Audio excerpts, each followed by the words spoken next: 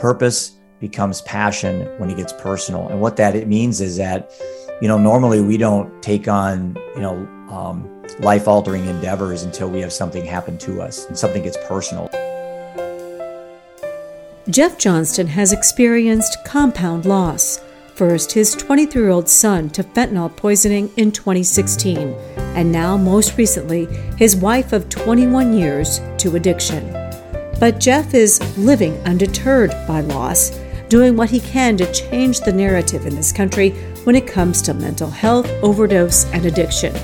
Jeff is launching the Living Undeterred Tour this spring, where he hopes to raise awareness and bring people together, all working toward a common goal. Emily's Hope has joined forces as the South Dakota partner for the cross-country tour. Jeff has written a book, This One's for You. He also writes a blog and hosts the Living Undeterred podcast. Well, Jeff, thank you so much for joining me today. I was so grateful that you reached out to me to tell me about your Living Undeterred tour. And then I just learning a little bit more like you, I instantly felt this connection with you. Yeah, Angela, it's great to be on the show and talk to your followers and your listeners about, unfortunately, you and I are, members of a club that we didn't ask to join, and certainly one we can never leave.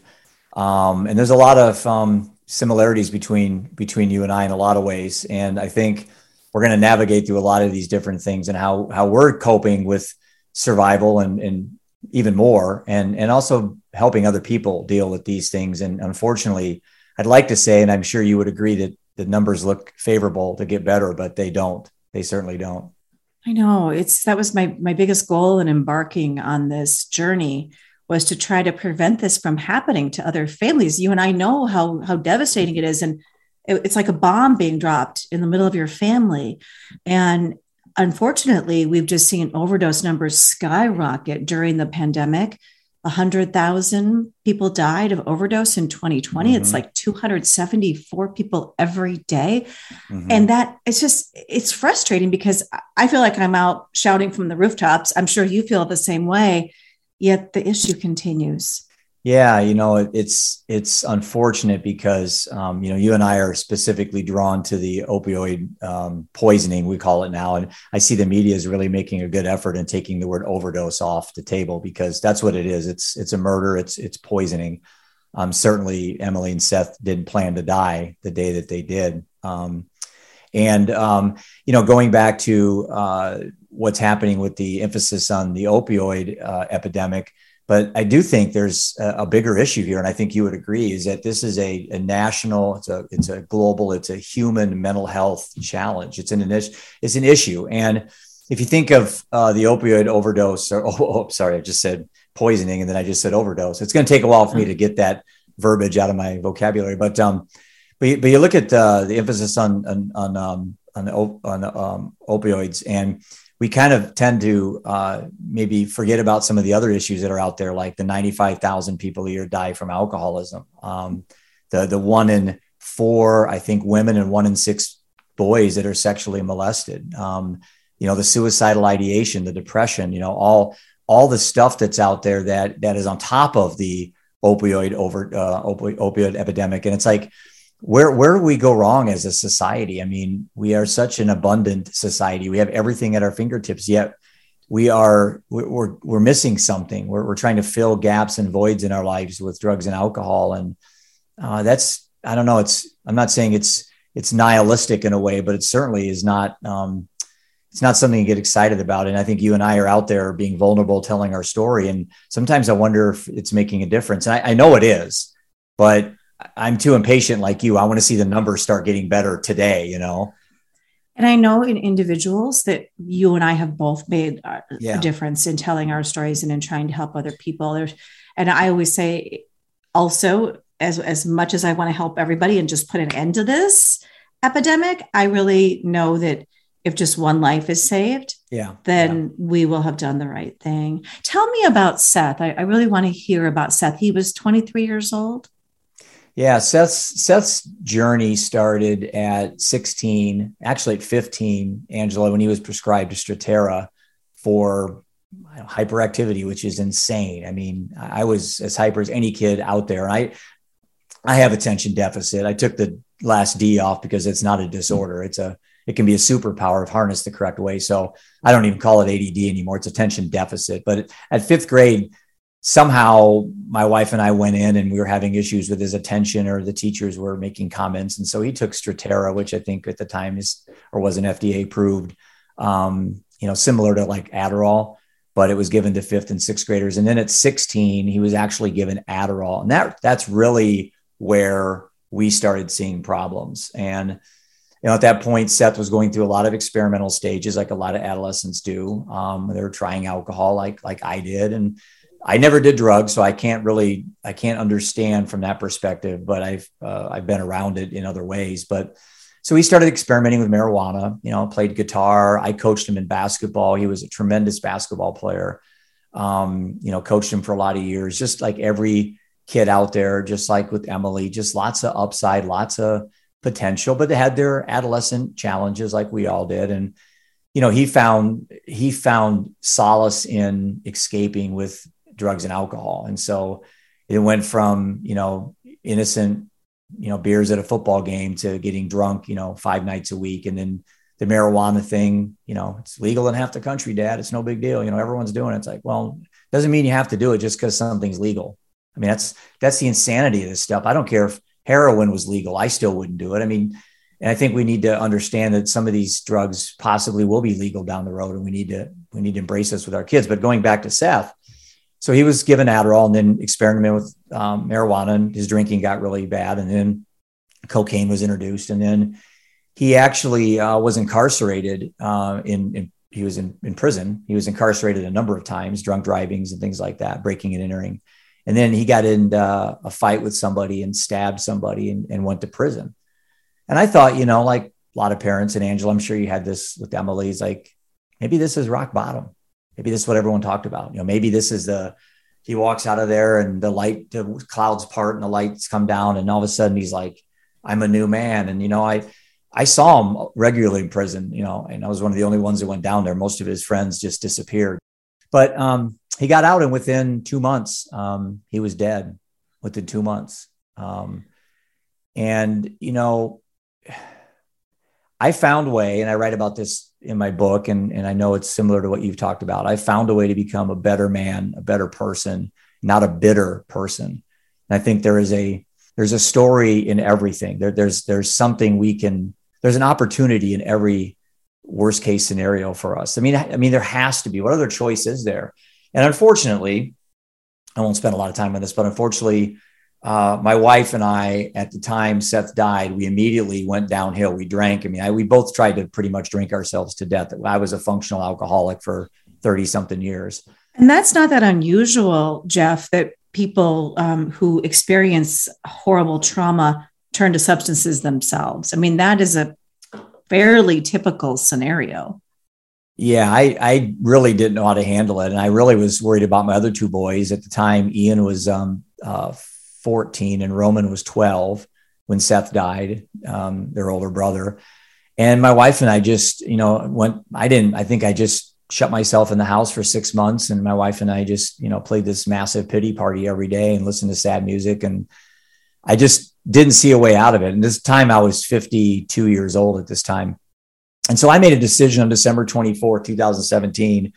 Like a lot of people, that was kind of the day where I had my epiphany, Angela. And I said, I'm done.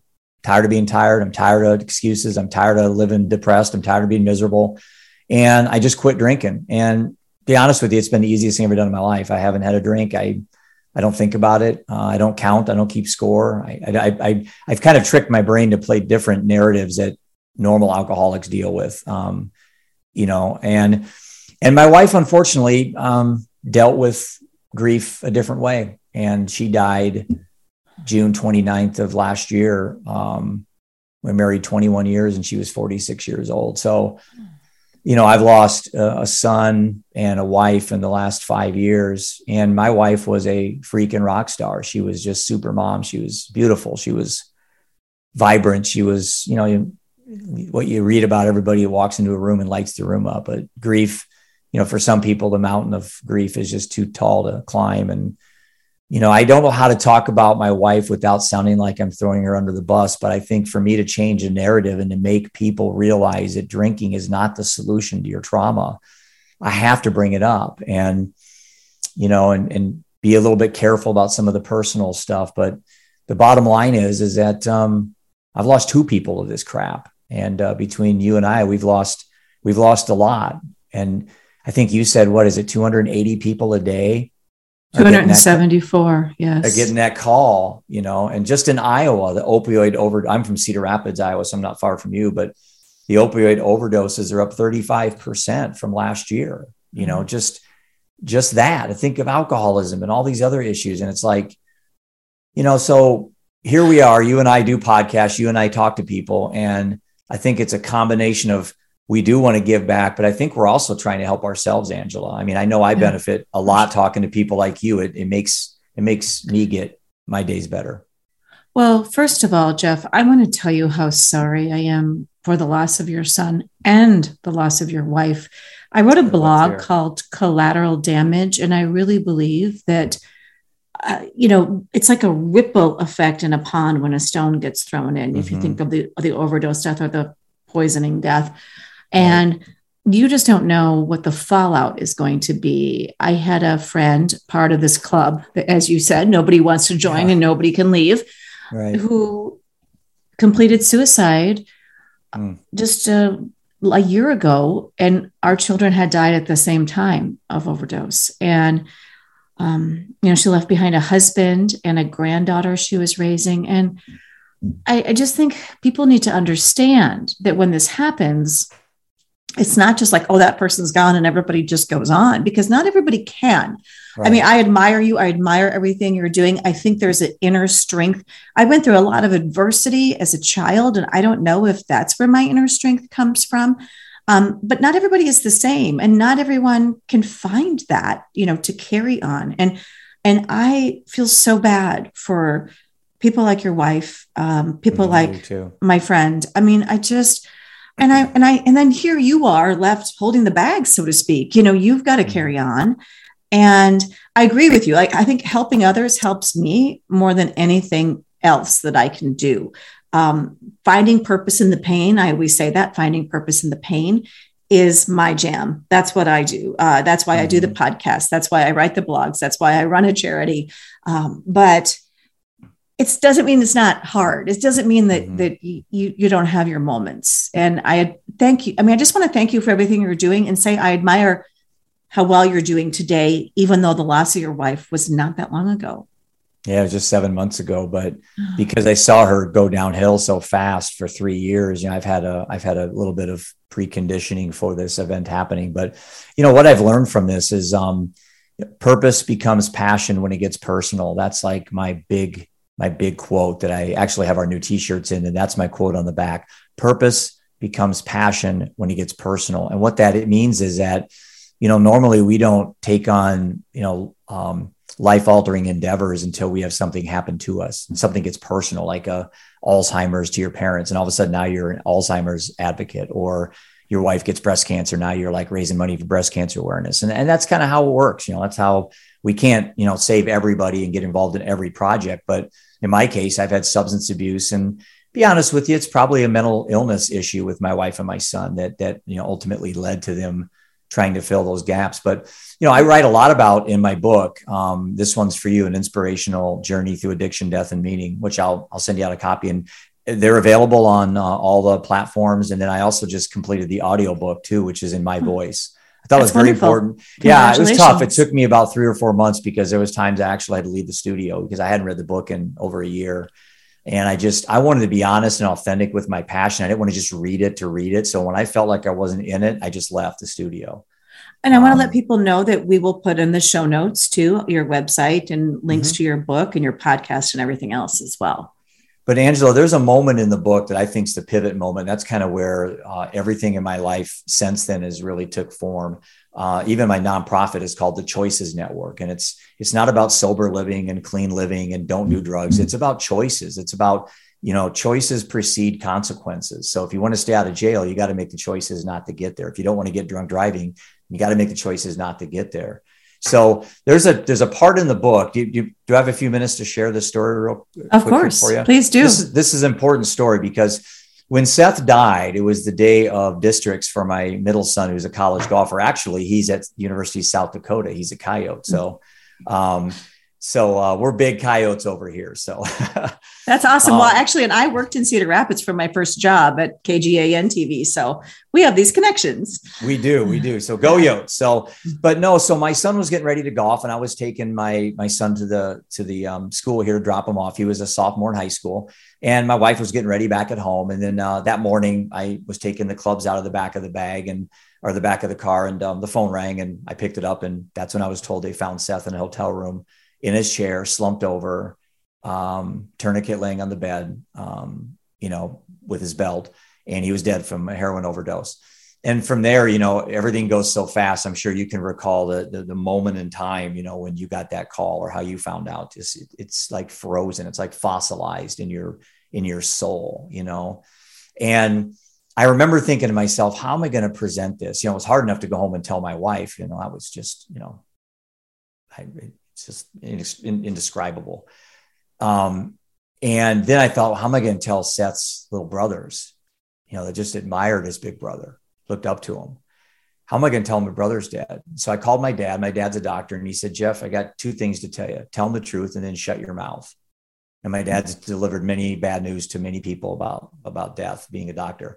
And I said, okay. So I got there, and they came off the bus, and they were all excited about, their day. And I sat them down and said, boys, I got some really bad news for you. And I said, your brother's dead. And just like my dad said, I just stopped talking. I want to be Dr. Phil. I want to solve everything. I want to just talk. I stopped. And my middle son looked up and said, how'd he die, Dad? Drugs? I said, yeah, drugs. And then I'd say, what, Angela, something happened. I don't know where this came from. And those people that are overly religious will subscribe it to that. And I'm fine, because I don't know where it came from. But something popped in my head, and I stood up and I said, boys, and this is a chapter in my book called The Two Roads. I said, boys, we have two roads to go down. We have one road of despair and, misery, and we'll become alcoholics and addicts ourselves. Or we have a road of inspiration and motivation where we can change our lives and the lives of the people on the road. I ask you to join me. And I sat back down. And what I thought at the moment, why that was powerful, was that I wasn't going to tell the boys how to grieve. I was going to show them how to grieve. Now, I didn't for the first year. I drank myself to death, literally. So I didn't practice what I preached, but ultimately I got out of that through different things I write about, my meditation, the podcast, the book, all these things got me out of it. But I go back and I told that little bit lengthy story, Angela, because it's important that we all have pivot points in our life. We all have moments where we're going to choose the better road or the bitter road. And that's been kind of my thing that's keeping me going now, is that, this living undeterred mindset project that I've embarked on is this better, not bitter philosophy, the two roads pivot story. We all have it. You had it. You could easily have drank yourself to death. You could have, numbed your pain in different ways, but you didn't. Matter of fact, I reached out to you. I think I told you this in 2018, a few months after Emily had died. I think I reached out to you in August. So I saw you on social media, and I was 2 years into this, and you were 3 or 4 months into it. How much further you were ahead than I was. And I'm like, this is a, I looked up to you. You were a mentor. I'm like, there's another person. There's another Steve Grant out there. There's another person out there. What the hell am I doing sitting around drinking myself to death? So people like you have been an inspiration to me. And I hope to pay that forward. And people hear my story. They can say, well, I still got 2 of my boys left, and my wife's still around. Who am I to sit around, And so there's always a way to look at things differently. Well, thank you for those kind words, Steve. I go back to those early days, after Emily died. I took 3 months off of work. I always say I had to pick myself up off the floor. But then I realized I had this platform, and I could either run and hide from the truth. And that's why when you talk about what happened with your wife, I think it's so important that we speak the truth. And as a journalist, the truth is so important to me, sometimes hard to get to, but I knew I had this platform, and I thought I can either tell the truth and tell my story. And I've asked so many people over the years after horrible tragedies to talk to me and to tell me their story in hopes of helping others. And I thought, how could I not? How could I not? Exactly. And so that is kind of what propelled me early on in the beginning. And I wanted to own our family's story, Emily's story, my story as part of that. I didn't want someone else telling it. I didn't want gossip and rumors. And I wanted to help people. And that was what pushed me forward to do that. So even though I look back and I think about those early stages, the stages of grief are not really accurate, but you know what I mean? Not. The first, you're just in shock and half the stuff you do, I don't know that you're making very good decisions early on, but I go back and I want to tell my old self there, thank you for doing that. Because I believe that there are moments in our lives that we could never predict that take us to moments that we could never have imagined, right? So here you and I are right now. Neither one of us could ever have imagined that we'd be meeting each other and doing this podcast, all because of the incredibly painful moments that we could never have imagined. Yeah, I like the way you said that. I've got another quote. I have lots of quotes, but one is, pain is unavoidable, but suffering is a choice. Yeah. And I actually got that kind of out of Viktor Frankl's book, Man's Search for Meaning, which is, I think should be required reading for every human on the planet, about his times in Auschwitz and the concentration camps, about how he kind of he got a positive attitude and that changed everything in his outlook, and focused on what he could control, like the Stoics talk about, focus on things you could control and not spend time on the things you can't control. And so this pain is unavoidable, suffering is a choice. Viktor Frankl said, suffering is my opportunity. That was the quote that he said in the book. That was my aha moment. I'm like, okay, death was presented to me as an opportunity to be a better man. It wasn't a punishment. It wasn't somebody taken from me. Instead of addition by subtraction, it was addition by addition. It was, my life got better because of what happened to me. Now, someone out there could say, well, Jeff, I don't know how you could think that way. Well, I don't know other way you can think. I mean, I don't know how you can, I don't know. I joke a lot about this, Angela, and anyone listening, I don't mean to be offensive, but I joke that I tried depression a few times. I didn't like it, so I quit. And it went, and that's just how I think type A people are. It's like, I don't like being down. I don't like being miserable. If I have to trick my brain and do things that are traditional, more and a little bit unique to me, it gets me through the day. And I'm 55. I want to live to be 120, and I want to live good. I want to be evolving each day, shedding my skin, becoming a better human being. I don't want to be sitting around just trying to survive. I don't think you do either. I mean, just by watching what you do, there's no way you're in survival mode. I mean, you have survival moments, but you've evolved out of that, and you're just doing amazing things. And I really admire what you're doing, and everybody in this. And one thing, can I throw out real quick? One thing I've noticed, and you and I were talking before we went on this, before we taped, this is like a female dominated area I'm in. I'm in all these chat rooms. I'm in all these Facebook, fentanyl, whatever. And there's not a lot of men. And I don't know where the men go in these situations. And it's mostly, moms that are really passionate about out there doing these things. But, Steve Grant and a few other men that I really run into that are doing great things about this. Tim Ryan's another one I met. He lost his son too. But this is, I would say, is like a 75% female dominated space. I'm just challenging the dads. Where are you? You're no less a dad because they're not here, right? I have some theories about this. Well, first I wanted to say Viktor Frankl is one of my favorite books as well. And I read it after Emily died. And he talks about, it's all about how we frame things in our mind. Mm-hmm. It's all about how we think about things. And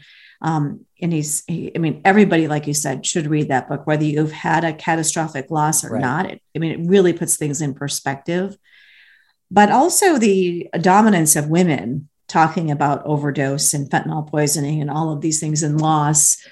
I think it's because as women, we've always been encouraged to talk about our emotions, show our emotions, talk about our feelings. And really, men are supposed to be stoic and, not be vulnerable. And that is one thing I heard you on your podcast talking about vulnerability. We all know Brene Brown has, brought this to the forefront of our minds as a culture. Yeah. But I often wonder, even when I'm very raw in my blogs, I just it helps me just to get it all out there, to write what I'm feeling. And I often wonder, am I being too vulnerable? But you as a guy, I'm sure even, the pressure is even more on you to maybe not be as vulnerable. Yeah, I wrote a blog called My Addiction to Vulnerability. And it was precisely what you just said, because I started getting so consumed with telling my story. And this became a me narrative, not a we narrative. And so one thing I've really been working on, especially with the tour, which I'd like to spend some time before we end this podcast, is talking about the tour. But I wanted the tour to be a we story type emphasis. And I've learned through vulnerability that it takes me, I'm sure you run into this every day. The other day I was in an elevator and I was wearing a Living Undeterred shirt. The guy goes, "What's that Living Undeterred shirt?" And I say, "Well, my son died, my wife died, blah, blah, blah," like within 30 seconds. And I could see the guy wanting to tell me his story, but then the doors opened and his floor was there and he had to leave. And I thought, this is what the tour is all about. I want to get that guy in a room and talk to him for 2 hours about what he was going to tell me, because everywhere I go, I crack that door by telling first what happens to me, and people feel that it's okay. It's like a safe space. And so that's what this tour is all about, is I want to get people talking about this. I don't want to run around telling my story about Seth and my wife, every single moment of every day. That's not what this is about. And I think you probably reach a point where vulnerability can be a little bit, challenging in that you're not, too vulnerable. At some point people do want to move on, with talking about different things. Right. And I always say that when it comes to the death of our children and your wife, you'll never move on, but you can move forward. Yeah. But we'll always kind of carry that with us. I always say, I'll carry this grief with me. I've learned to really incorporate it in my life in the best way that I can. And I think that's important for people to understand too. But let's talk about the tour, because you mentioned you reached out to me in 2018, and that was after I was on a lot of national media, and I was flooded with emails and phone calls, and I tried to answer as many as I could. And sometimes they were short answers. I did go back and find the email that you sent me after you contacted. I'm like, yeah, he did. And I was like, I'm so sorry for your loss. And I didn't really expand. And I apologize for that. I was so overwhelmed at the time. No. But now you reached back out to me to talk to me about the Living Undeterred tour. Can you explain to our listeners what that is? Yeah. And the story was, I was on my elliptical running back in May of last year. And I got off my elliptical and I jumped on Twitter, and I saw this guy riding across the state that he lived in, raising money for his wife's breast cancer awareness. And, I have imposter syndrome. I'm competitive, like everybody.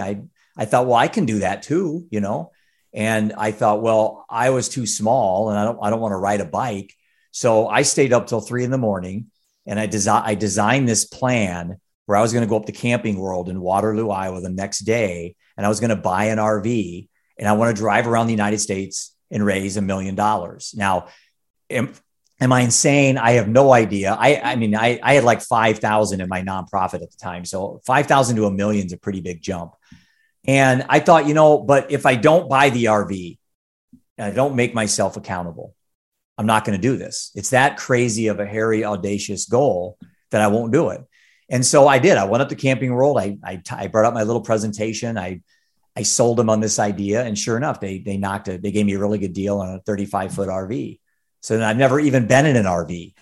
I've never been in one. So now I'm like, hey, what the hell am I going to do now? And then I told one of my great friends, Antarctic Mike, and you'll have to meet him. He's part of our tour. And he goes by Mike Pierce, but his thing's Antarctic Mike. And I told Molly, I said, and my thing was, Angela, I was going to do this in July. So I bought the RV in May. I was going to drive around the country like 2 months later. And Molly's quote was, "Jeff, I will kill you if you do this in 2 months." And then Mike's like, "No, Jeff, you got to slow down. This is a great idea, but you got to be intentional. You have to do this with a purpose." So I said, okay. So I put that on the back burner and we moved it to, now it's May 9th of this year. So I'm only 90 days out now. And that's when I reached out to you because, well, here's the idea of the tour.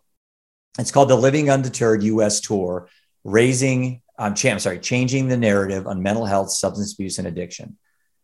That's the objective. And what I'm going to do is on May 7th, I'm leaving Cedar Rapids. I'm going to Des Moines, and you are my actual first stop. South Dakota is our first state on the tour. It's fantastic. The tour is over 3 stages. I'm doing about 16 days nonstop, coming back for about 2 weeks. My son has high school graduation. I'm going on a fishing trip with my 2 boys that I cannot miss for anything. I'm going back on the tour, doing the whole East Coast for like 3 weeks, come back for another 8 days, revamp, and then we do the whole South. So it's 95 to 100 days. We're going to every single state. And what we've done is, initially, Angela was going to do the opioid awareness tour, but in talking to people, they're like, no, Jeff, you need to think bigger than just your story. So that's why this is a mental health initiative. And now if you look at mental health is one of the biggest Google names on the internet right now. And really that's what Emily had, Seth had, and Prudence had. They had mental health issues that they went the drugs and alcohol to mask it. Right. So mental health and addiction go hand in hand, and people are usually self-medicating in some way. I always say that Emily was a sensitive soul dealing with a broken world. And so pain and even love, I mean, sometimes all of it is just too much for sensitive people. Well, she was an artist. Mm-hmm. That shows her sensitivity. Most artists are very, very connected to nature and stuff like that.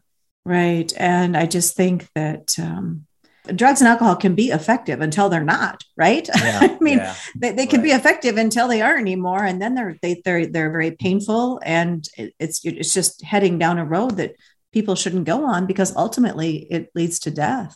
But so you contacted me, and I know you said South Dakota is going to be your first stop. You're going to go to 16 states. What do you want to accomplish at each stop of the Living Undeterred tour? That's a great question. We have the tour broken into 2 types of participants. There's our state partners, and that's what you'll be kind of helping me identify. The state partners are going to be, and because I can't go to 8 different stops in each state, we're only picking 1 stop per state. So, your relationship and our stop will be our only one in South Dakota. And some other states like California and Florida, we're going to do 2 stops. But what the goal is we're going to pull up in the RV. It's going to be fully wrapped, Living Undeterred U.S. tour. The state partners are going to be responsible for providing a venue. So I got to have a place to park the RV. We're going to do presentations, so you and I can speak together about our story. We both have our own nonprofits that we can promote and talk about. And then we want to do a panel discussion where we want to have you and I and maybe some other maybe some clinicians on that side of the fence can talk about mental health, substance abuse, and addiction, kind of like a town hall concept. That's kind of my thought. And then I just go on to the next state, and we do this for 95 days. And I want to raise $1 million. And what the goal is, Angela, is half of the money I want to give back to the 50 or 60 state partners. And the other half is going into my nonprofit, the Choices Network. And that's to help adolescents make better choices with drugs and alcohol. So that's the state partners. And we're still looking. We have like 24 states or 25 states still open. So people who want to get involved, that follow you, I know we're looking at North Dakota, we're looking at Nebraska, Wyoming, Utah. So there's some areas, states over by South Dakota that if you know of anybody in the mental health, substance abuse, or addiction space, I'd be happy to hook them up with our 2 staff people that we have working on the tour. Then the other part of the tour is where the money is, and that's the sponsors. Those are the tour sponsors. That's corporate America. People that want their name on the RV. I mean, we're going for 95 days around the United States. Think of the millions and millions of eyeballs are going to see that wrap on that RV. And so there is definitely an advantage for sponsors to get involved in this. Anybody that caters to sober living, clean lifestyles, exercise people, mindfulness, things like that, we want to try to bring to the forefront. So I made a comment the other day. Someone said, well, Jeff, when you're out preaching to everybody about what you did, and I said, hold on, I'm not preaching. This is an exploration. This is not a presentation. I got more questions than I do answers. I'm just a dad from Iowa in an RV with my 2 boys and a guy that, ran 2 marathons on Antarctica. And I'm going to go around, I'm going to try to find questions of these answers. And then at the end of the tour, we're going to have resources available for people to get more help. Yeah, I wanted to know ultimately what your objective is. Raising awareness, of course, stopping stigma. I mean, I think we're heading down that road, and I really hopefully saving lives. I mean, once you get the information out to people and the resources, you hope that will lead to saving lives. Yeah. The objective is at the end to put everything together and have some type of resource available, whether that's a company or an online platform or something where people like you and I know when Seth first started going down these roads, I had no idea what to do, Angela. Yeah. Shit. I So asked hard. my dad, So do I call the cops? Do I call a psychologist? I did all that. I did that too. Call my neighbors. I don't know. I ignored it. I overdid it. I had no idea what to do. There was just no template. And now we have all this data out there from, brain restoration research to psychedelic research to meditation to all these really innovative alternatives. I mean, obviously, if things were working and all these numbers were heading in the right direction, I probably wouldn't even be doing the tour. Right. But they aren't. Everything's going in the wrong direction. I can tell you that one thing that Emily's Hope is doing that I'm very passionate about, just like you're passionate about your RV tour, is that we are designing prevention curriculum starting in the elementary schools. In fact, we're piloting it next fall in a 3rd grade classroom. And we've got an animated series. We are going to have a book to accompany it, because I really think if you can teach, not scare kids, but in age appropriate ways, teach kids younger about the brain and protecting their brain, right, and why it's so important to not introduce substances to a developing brain. I think many kids will make better choices, but I think we have to get to them way younger before they have, these cell phones and everything else, and the whole world's at their fingertips, and all of these other influences are out there.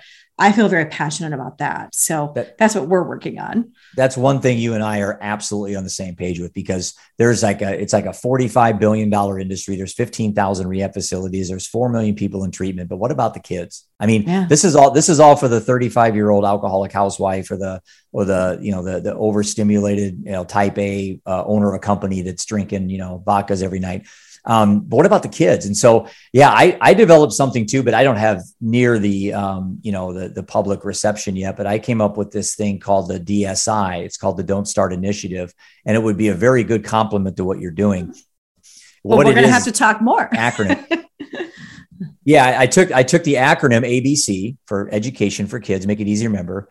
A stands for awareness. So that's where the kids know that now they're in the situation that mom and dad isn't here, and they've been offered a vape. They've been offered a beer. They've been offered to skip school. So now they have to be aware that they're in that spot that their mom and dad talked about for a long time. And then they have to breathe, because through meditation, breathing's the glue. Plus, if you breathe through your nose, you can't talk. So you breathe 2 times through your nose. That buys you just enough time for your brain cells, your brain neurons to fire, to think of a way to get out of this situation. And then you choose. And I've got this picture that I drew called Walker Chalk, where I've got kids to be thinking instantaneously about the white figure on the chalk drawn with white on the cement drawn with white chalk, or you walk. So it's the awareness, you breathe, you choose, and then the rest is consequences. And like you said, anything we can do to get kids to think quickly on their feet. And I think, I agree with you. We need to show them what it does to your brains and all that. But when they're sitting there in the football game and a buddy of theirs stole a 6-pack from their dad's refrigerator, they're not going to think about all that stuff. And you and I aren't there. And they need about 10 seconds to get out of that situation, maybe 5. And so I tried to think through I meditate heavily, and I try to think what's one part about meditation that's really great is that's breathing. And if you breathe through your nose, you can't talk. And so if the kid can just take 2 deep breaths, maybe that 2 seconds can save their life, because all we're trying to do is get them out of the situation. It's all we're trying to do. Get him. I think meditation is an incredible tool as well. And it's helped me tremendously too. Well, I am just so grateful that we've connected in this way. And I'm really looking forward. You're coming to South Dakota in May. So I'm really looking forward to meeting you in person and being part of the Living Undeterred tour. We will leave all of the information for people, as I said, in the show notes. Is there anything else that you want to leave people with, Jeff? I do. I want to remind people that you are going to be a guest on my podcast, the Living Undeterred podcast, and we're going to set that up. So I'm going to reciprocate this back, and now I'm going to put the spotlight on you to talk about your nonprofit and your passions and all that, and then we can help more people that that need to be helped. But my podcast can be found on Spotify, YouTube, all the platforms that are out there. So again, I'm honored, I'm grateful, I'm humbled like you are every day that we've been kind of picked to be in this position to help people. But at the end of the day, I mean, we are helping ourselves. I mean, what good are we to everybody else around us if you and I aren't in a good place emotionally, right? Right. And I do believe together we are stronger. We have to join forces so that we can save lives and save families. I mean, it's such a tough problem, but we're doing what we can do in our little corners of the world, aren't we? Yeah, we are. Iowa and South Dakota are trying to make a difference. Yeah. All right. Thanks, Jeff. Have a great day. You too. Thanks a lot. Thank you for joining me for this latest edition of Grieving Out Loud. If you're enjoying the podcast, please consider giving a positive review. Wishing you faith, hope, and courage.